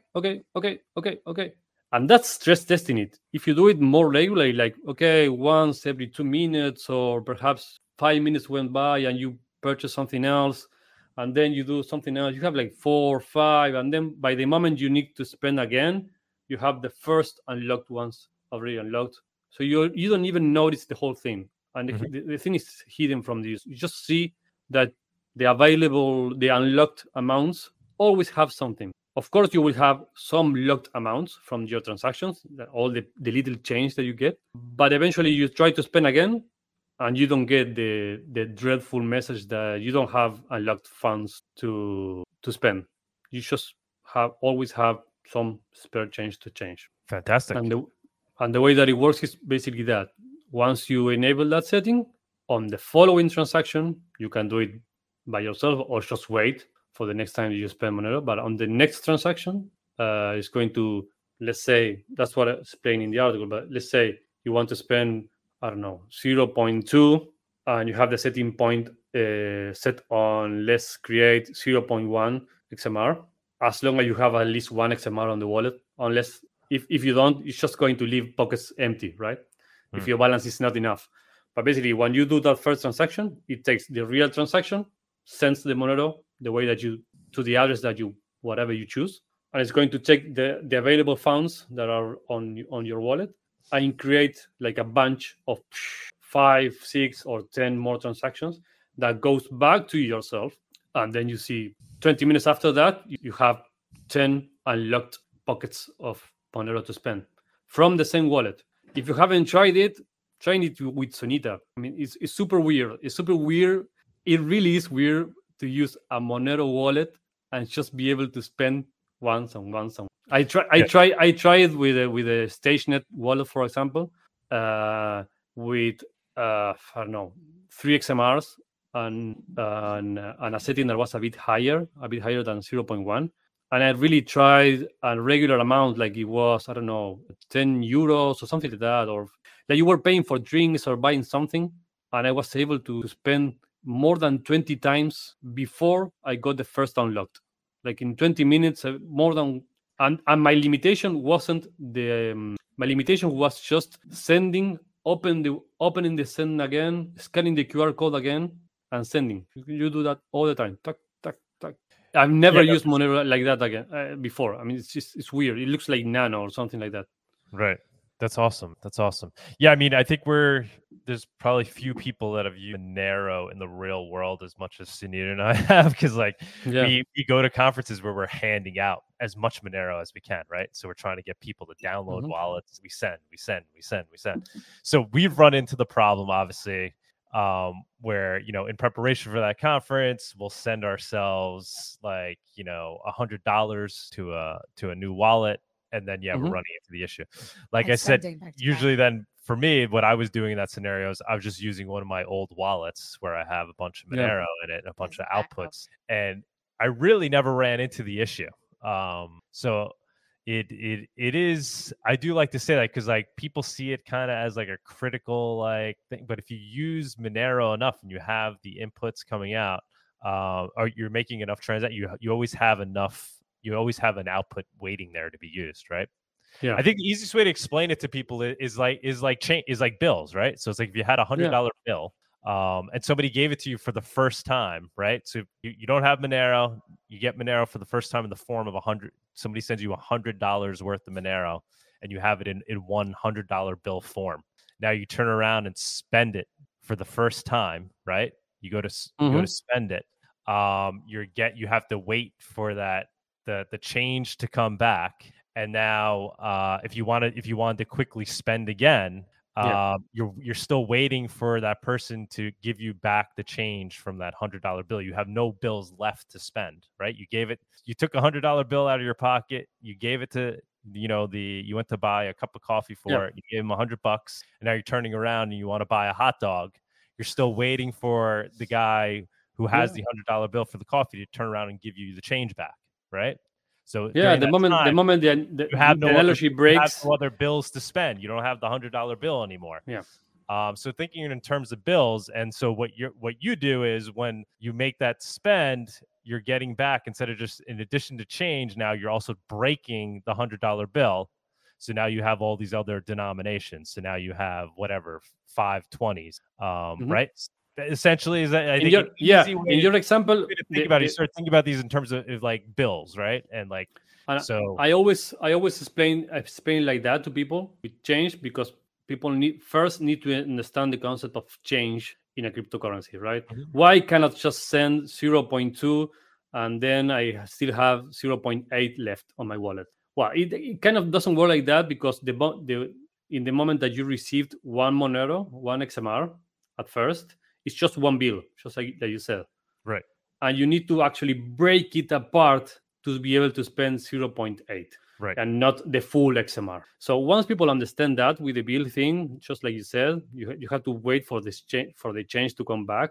The weird thing about Monero is that if you go to the cafe stand first, you buy your cafe and you pay with your 100 bill, and they give you, if your coffee was bought in Denmark or something, it's like 10 euros. let's keep it like 10 euros of coffee, right? They give you $90 as change. But the weird moment now is that in real life you can just turn around and use those $90 right away. But in Monero land, those are given to you in a bag with a lock, with a time lock on it. And just like, well, I want to spend it right now. It's like, you have to wait. Enjoy your 20 minutes until you can rip that bag apart and use your change again. Right. That's the weird part, right? What PocketChange does, or what you can do, is basically it's like, okay, the first time you do that, after the coffee, you have to wait those 20 minutes. But once you can rip that bag apart and you can take your bills out, it's not just a $90 bill. Instead of being just a $90 bill, you have a lot of them, right? A lot of tens, for example, 9 tens. Right. And then you can say, oh, okay, the next time that this happens, I can buy something less than 10, or even something that is 20, you use 2 of them, but I still have the other ones unlocked. So I can do this and this and this and pay, as long as you have that change created. That's the whole point of the thing. Right. And like I said, but where people really run into the issue is when they're using Monero essentially for the first time, right? Because they're receiving that quote unquote $100 bill, and now they want to turn around and spend it, and they have to wait. And even after that first spend, what's the Hold that pot. Kind of. Kind of. I mean, I'm with you that if you use a Monero wallet often, you run into this because issue you have less. so many pieces, you have so many bills in your wallet waiting to be spent, right? Yeah, but you have to get like Sarang here to explain it properly. But Monero is actually smart, so it tries to minimize. Basically, it tries to do the opposite of what we are trying to do here. So what is going to happen if you have many changes, it's going to try to use that change to pay for stuff, so you have less change, you have less dust, so to speak, you have less little coins running around in your wallet. So it will try to be smart and get those UTXOs together, so you have less change, no more. Eventually, It's consolidating it tries to consolidate. I don't run yes. into. I'm just saying I don't run because I'm a great use case, right? Because I'm doing it all the keeps time. promoting usage. I really rarely. I don't think I've ran into the issue on my one large wallet that I have. I've You are run the into it on people. other- You are the person that uses the Monero the most in the whole New York state. You doubted that? But if you're actually living off Monero, you Yeah, are I know, using I it know. as much, right? Like if we get to the point where people are using, so I just like to say that too because I do people like. Especially those that want to FUD Monero, right? They'll say, "Oh, you can't even use Monero because you got to wait 20 minutes after you send every transaction." Yeah. It's just not true. If you use Monero, you don't, and you're using it all the time. That's just not the case. You could go into a store, you could buy a cup of coffee, you could turn around and you can buy a donut guy 2 minutes later.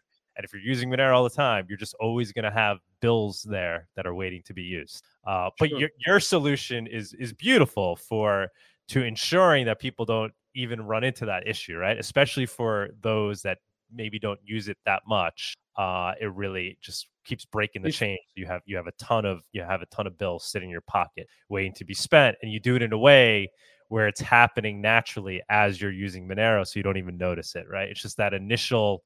You got to turn the feature on. You go to spend as you normally would, and now as you're spending, you're just getting more and more extra bills broken down to spend later. You shouldn't notice anything different. I mean, because basically because when stuff works, we don't notice it.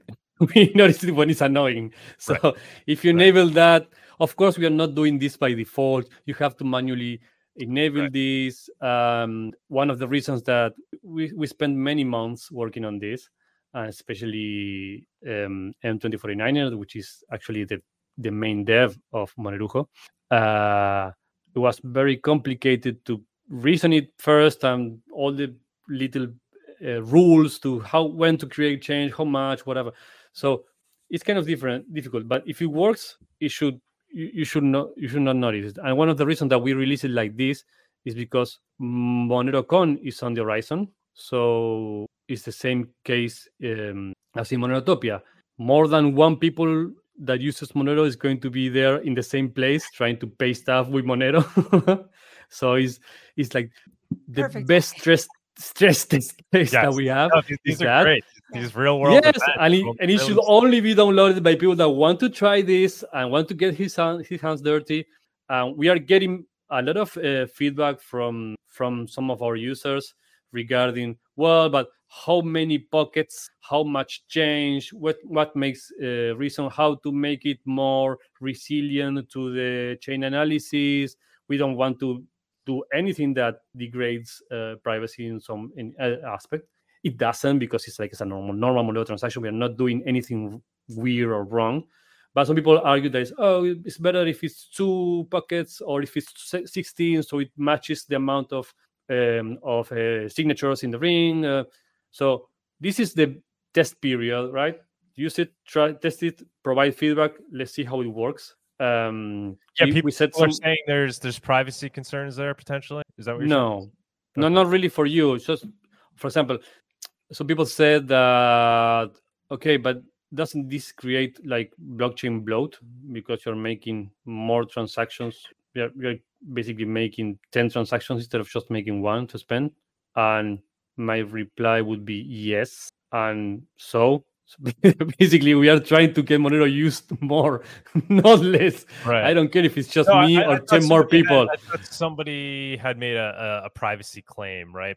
I don't know. Now you'd be able to, because now you're creating all these outputs of fixed denomination that people can start to notice. Is it like this, so you can start to distinguish perhaps? Like, is there?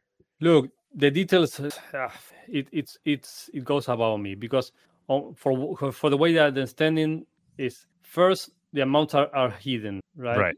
So that is not an issue. Right. This would just be a ring signature issue. More like, okay, but it's so like there are 10 transactions that are doing at the same time. So that could be like the issue, not the amounts and not the receivers. More technical on that side of things. Yes. Try to give us some insight, like Justin Bieber. But what I understand, you could guess that was a PocketChange transaction, so to speak. Right. But of course, you cannot know who made it. So now you know that it's a Monerujo user, perhaps. Yeah, right? It's yes, something like that. Right. But once everybody's using PocketChange, like once this becomes a standard, then that kind of goes away as well, right? And of course, there are a lot of little details that you can tinker with, so all the amounts are not all the same all the time. But again, it's just like with the decoy selection thing in Monero itself, that as long as we are using ring signatures instead of just hiding the whole CK stuff completely, you're running into this heuristics analysis that, but you can kind of guess with 20% certainty that one of the signatures in this ring is never going to be perfect. Ring signatures is a great solution that we keep making better and better and better, and we can add more members and all that, but eventually it's always going to have his flaws, right? So this is I see this as kind of the same thing. Okay, it's not perfect. Let's make it better, or let's make it good enough. Yeah, Demi is saying, if anything, maybe PocketChange is probably improving anonymity set as well, right? I don't know. We got to talk to like a Justin Berman or something, but that makes sense too, right? Because now you have all these new outputs to choose from, right? So the anonymity, in a way, you're kind of churning, right? Which is something that some people, again, Monero community is very special. Some people say it's good, some people say it's not good. But somebody's asking, sending stuff to yourself, right? Somebody's asking, what was the question? I would point out: is the slider set on time, amount, or number pocket? No, the slider right now, you cannot choose how many pockets you use. It's fixed on 10, but the slider decides how big is those pockets. What is the amount? Right. Reasoning behind that is, for example, I missed the price report. How much is Monero now? 150, something like that? It's like 140 or something. 140. Okay. If you use the lowest setting, that is 0.1, every pocket will be filled with the equivalent to $14, if I'm not doing the math wrong. Right. So it's an amount that is good for coffee and something, or maybe even a dinner or something, right? Yes. You get 10 of those created. If you set the amount higher, and if you have higher amounts of Monero in your wallet, you can use it for more expensive purchases. But again, I don't know who's going to use. I don't know the biggest one. I don't remember how much is the biggest one.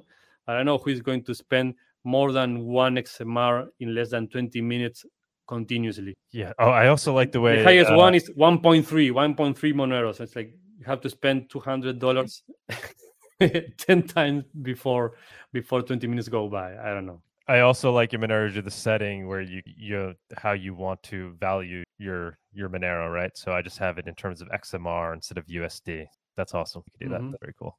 Yeah, one of the things that some users ask for, and we haven't done still, is to be able to make that option sticky. So people really want to have their wallets denominated, I don't know, in USD or euros all the time, and just have the XMR number as a backup, so to speak. So right now, the moment that it works is that every time you close and open your wallet again, you will see it in XMR again.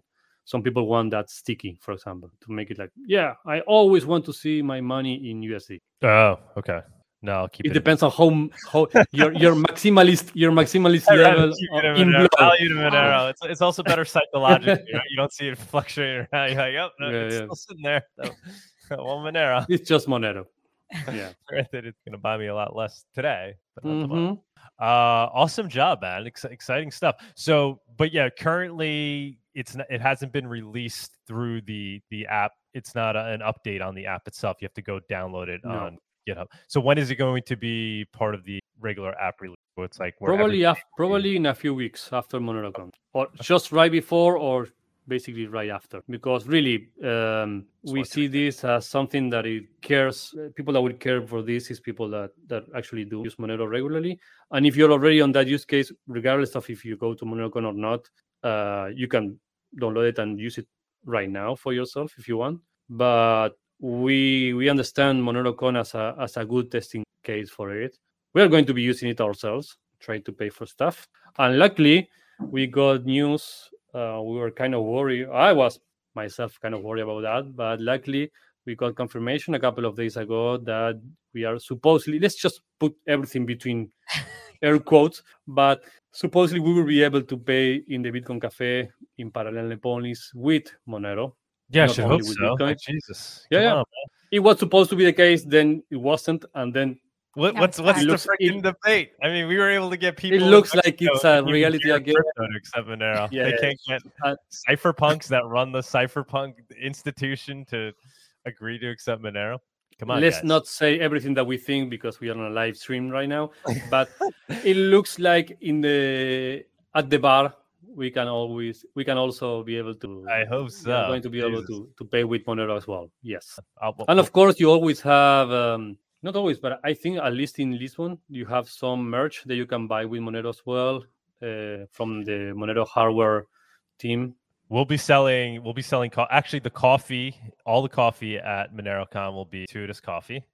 Because they're obviously giving away coffee, but then we'll also be selling bags of coffee, and then we're going to be selling wine as well. Actually, so we have somebody in Portugal providing, and we're using Monero to purchase the wine directly from the vineyard. The guy, Nice. So it's a Monero-friendly vineyard. yeah, he agreed to accept Monero. We're going to have like 20 bottles of wine there for sale for Monero, and they were purchased with Monero. So. He's trying to dethrone the Barolo as the Monero wine. Yeah, there you go. Yes. Okay, so we are getting coffee from Guatemala.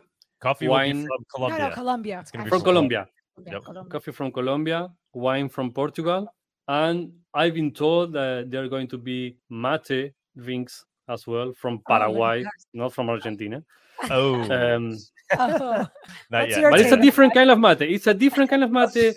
They drink it cold, which is good for summer. Drinking cold with some fruits there, maybe some orange juice, something like that. Yeah. So we will see. I gotta get into the mate. I gotta get back into the mate. Dude, I'm telling you, You should. Monerotopia in Buenos Aires is high up on there on the list. I don't know. What do you think? You look scared. You look terrified. I am terrified. No, I mean, Buenos Aires, it's the formal response would be Buenos Aires is a very nice city to make a crypto-related thing because crypto here has been adopted not in masses, but since pretty much the beginning. If you read out of a real need, it's not like just people out of a real need. You don't have to explain the how bad fiat money is to anybody here, and people are more than willing to risk investing, so to speak, in basically anything because even Monero goes up against the peso all the time, so it always looks like a good investment. But yeah, if you read any like Bitcoin storybook, you will see that many of the first Bitcoiners were Argentinians or many of the first Bitcoin-related companies or ventures were Argentinian, and the same goes with the Ethereum community. Must know, but many of the Ethereum developments and teams are or from Argentina or are integrated by Argentinians living abroad. So people are very aware of that. It's not massive adoption. It's not like you go to the groceries and you pay with crypto, but for personal savings and for basically to work for abroad and be able to earn in something that is not pesos, people use that all the time. Crypto is very adopted in the tech community or whoever works for basically for USD abroad just gets crypto and sells crypto in the black market here, so to speak, peer-to-peer. So that's the way to go around monetary restrictions here. You think we'd be able to pull in locals like we did in Mexico? You think there'd be some good local interest in a Monerotopia conference? Like, same type of I vibe. think- We keep it super cheap for local. Like, would they come check it out? Same thing with the marketplace and all that. You think there'd be? I think so. I really think so.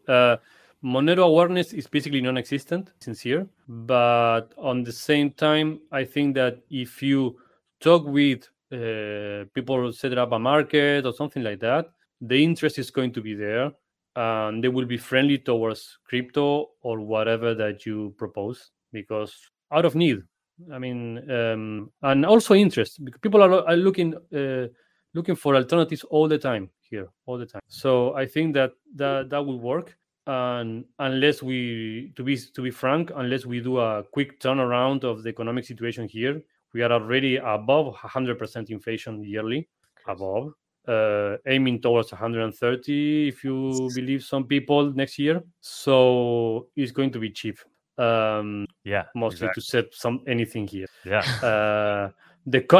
Yes, the downside for most people attending, I've been asked about MoneroCon as well, to make it in Argentina, and the biggest con for everybody else is just the flight. I mean, it's simply further away. Well, So, let MoneroCon stay in Europe, and we'll hold down. You want to be the Americas guy. The Western it's like it's like Western against I don't mind. We gotta divide and conquer, man. Divide and conquer. Yeah. Besides that, I mean, Buenos Aires is a huge city. It's it's just like Mexico City, which is also huge, or San Pablo. It's like millions of people live here, so you have thousands and thousands of restaurants, bar, everything else. It's a super lively city. And we have the one thing that we have is kind of the inheritance of the Spaniards and Italians and all that. It's basically like a fake Spain or Italy here in Buenos Aires, which is we tend to sleep very late. And you can stay up very late. Stay up very late. I was there years ago. We were getting dinner like we were at like 10. You can get dinner or enter a restaurant at 12 in the midnight. And families were strolling in at like 11 p.m. But like young kids. Yeah, for sure. Amazing. Yeah. So people tend to have a good time here because it's very friendly towards that. You have a lot of do and places to go. It's a very big city, very cosmopolitan. So, and we have you there, man. I mean, you're one of a kind, Anhdres. One of a kind is not necessarily a good thing. It's just that is me. Yeah. No, we have a couple more. But yeah, really He's like just me.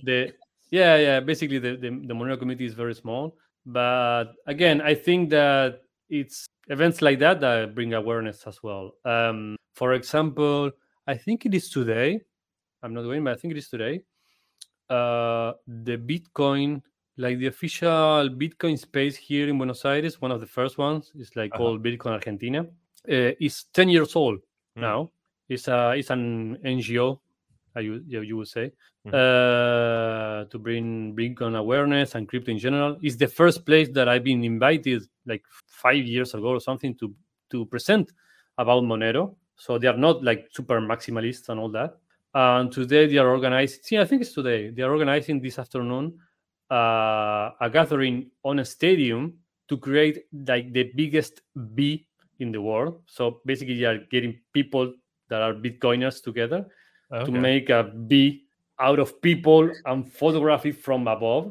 Oh, that's cool. Yeah. So if you can pull that off, there are people like cryptocurrencies. I mean, there are thousands and thousands of people actually using cryptocurrency daily in Argentina. It's just that it's in the Monero fashion. It's under the radar of everybody else. Right. All right, man. I guess we could see if does anybody want to stage. Yeah. Anybody want to jump up? Yeah, stick around for a sec if you can. We'll see if there's anybody out there that wants to jump up on stage. We'll throw the link in there. We got a few people. Oh, okay. Let's do it. It's the Viewers on Stage segment. It's that time where we invite you, the viewers, up on stage to comment on anything you've heard so far today, ask the guest a question, or maybe talk about one of the news topics. Come on down. Hello. We have on board. Sweet. Yeah, for those that are listening on Twitter Spaces, I mean, I don't know. We haven't been jumping into spaces. It's just better on StreamYard, right? Yeah, it's just smoother. Smoother. Yeah. We get it makes for better quality. You want to drop the StreamYard link in the spaces? Yeah, Because maybe there's people on spaces that want to come up. For those of you that are in spaces, it's super easy. You just click the link. You don't need to like download an app or sign up to anything. You're right up on here. Who do we got? Who we got up here? We got D Martian. Oh, we got D Martian. What's going on, Martian. man? We got Alaska That's Anon. I have a Alaska feeling Anon. who that might be. And Deegan. D Martian, what's going on? I muted you. Want to talk? Hello, ladies and gentlemen. Hello. Oh, A familiar sounding voice. How's it going? Well, we are eternally blessed here in the Arctic Circle. That's for sure. You have any questions? How's the weather? It's warm and sunny and beautiful and green for 6 months for nonstop. I did actually have a question for Anhdres. So you had mentioned that you're using it like publicly in normie mode, let's call it, like in safe mode or however you want to describe it. Can you share any other quirks with us other than, as you had said before, like the new guy spending problem? Are there any other quirks that devs should be aware of? That was one of the reasons why I started the Get Graphene OS thing that they were talking about at the beginning of the show. Was over and over again I was finding that people found it way too difficult a barrier of entry to just get a smartphone. And I'm wondering, what have you found from interacting with people onboarding with Monero, other than what we've already described in the show? Well, from my experience onboarding people, one of the most annoying things that is very much related to PocketChange, but PocketChange doesn't solve that, since you get the benefits of the first transaction, basically, is that, for example, you onboard someone, you create their wallet for the first time, and you send them Monero, and then even if you have PocketChange enabled, they have to wait 20 minutes more to be able to send it again. So, and you can ask, well, but they just got Monero. Why do they want to sell Monero again? Yeah, because when you're trying to explain people how it works, you want for them to be able to receive and send in front of you so they understand how to do it. So basically, we have a workshop in Monerotopia, and I had to do the whole thing from 2 different wallets to 2 different guys, and keep talking for 20 minutes making stuff up, so the amounts unlocked, and they could try in front of me how to send to themselves, right, to each other. Okay, let's just play a role game now, and you buy something from her, you play something, and after, in the first interaction, they get into this roadblock. I mean, it looks very unnatural for them. You're just explaining how Monero works. They are very, very beginners, and they don't understand why they cannot sell it again, because they see the Monero coming into. So that's a quirk. The other thing that is not bad, but you will notice it, is that when you open a transaction that you made with PocketChange enable, let me see if I find one here. Okay, this one.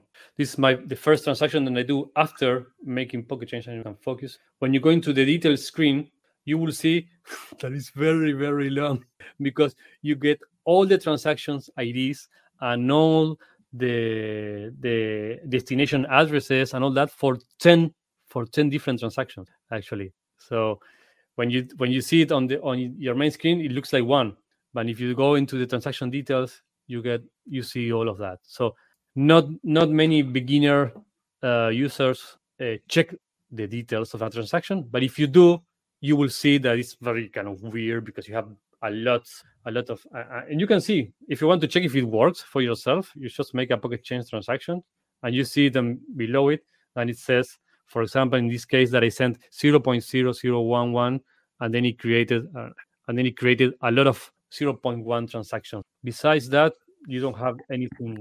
You don't notice anything. I found the whole concept very interesting, because as soon as you had mentioned what it is that you were doing and how you were doing it, my first thought was it would be very easy to tweak what it is that you have set up here to improve the anonymity set. Now, it would be a little more complicated of a code base, but the thing is you've done a very important conceptual step forward where you could take the PocketChange breakdown, and you could add like maybe a simple timer, or you could add a little bit of randomness where the first 4 changes are randomly generated between this number and this number, and then the rest are generated to make the number your target number.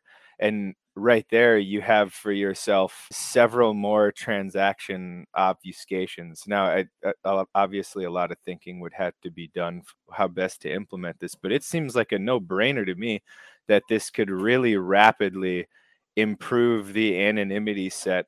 Not that it's even too weak now, it's great now, but it could make it even greater. So transactions today would be future proof 100 years from now. Yeah, for sure. Every question that I have myself regarding that, the full credit of everything technical here goes to M2049er. Coded the whole thing and made all the math to make it work. Every question that I had like 3 different answers, because everything that you touch or you tweak, it makes it or even harder from the coding perspective or more complicated. So every time you get into more complexity, of course, you are risking having an error made up in the process somewhere. But yeah, for sure, it's all up in the air. The discussions about how much amounts, how the amounts are calculated, how many pockets, so to speak. The way that it works, I don't know if I said it, it works by sending to your first 10 sub-addresses. That's the way that it avoids it getting all the change merged again, so to speak.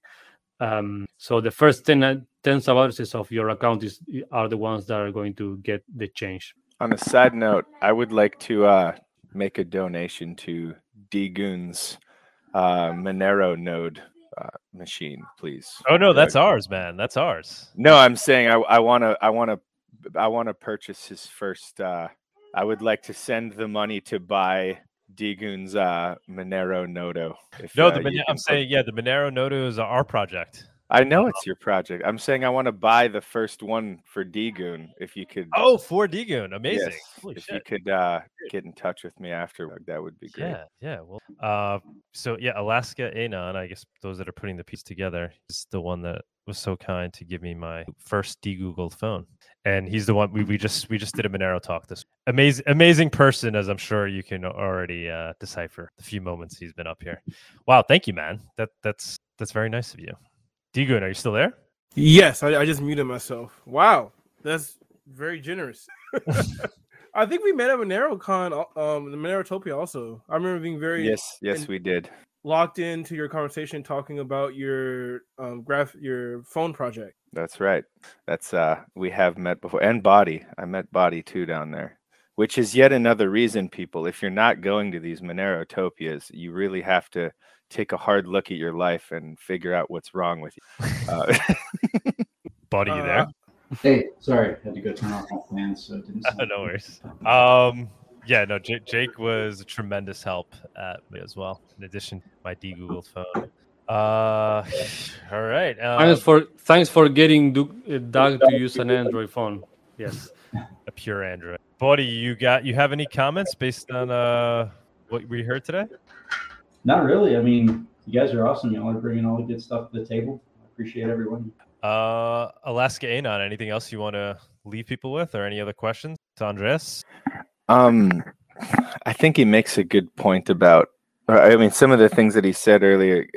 I'm really leaning toward maybe the next Monerotopia also being in Mexico. Maybe not necessarily Mexico City. I don't know, but I think maybe Mexico is the right place next year too. But that's up to you, right? You're the captain of the ship, so I'm taking it all in. No, I understand. Well, Argentina's far. It's far, especially if you're coming from Alaska. It's a decent trip, right?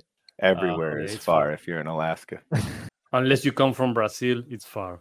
All right, guys. I think we'll wrap it up here. Unless anybody has any final questions for Andreas, or anybody want to bring anything up to close it out. Anything? Any final comments for this week? Otherwise, I'm going to go feast on some organic, free-range eggs and bacon. Anybody? Anything? Andreas, anything you want to leave us with? No.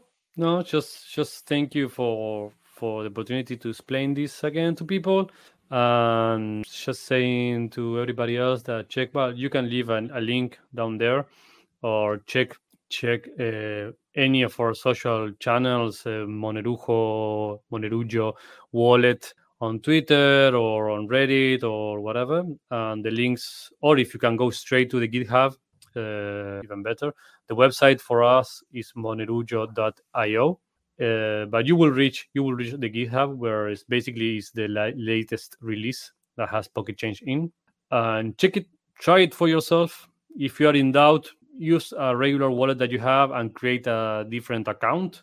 If you are like worried of the change or whatever, or you don't want to mess up with your normal wallet, you can use your normal wallet and just create a different account specifically for PocketChange, and try there.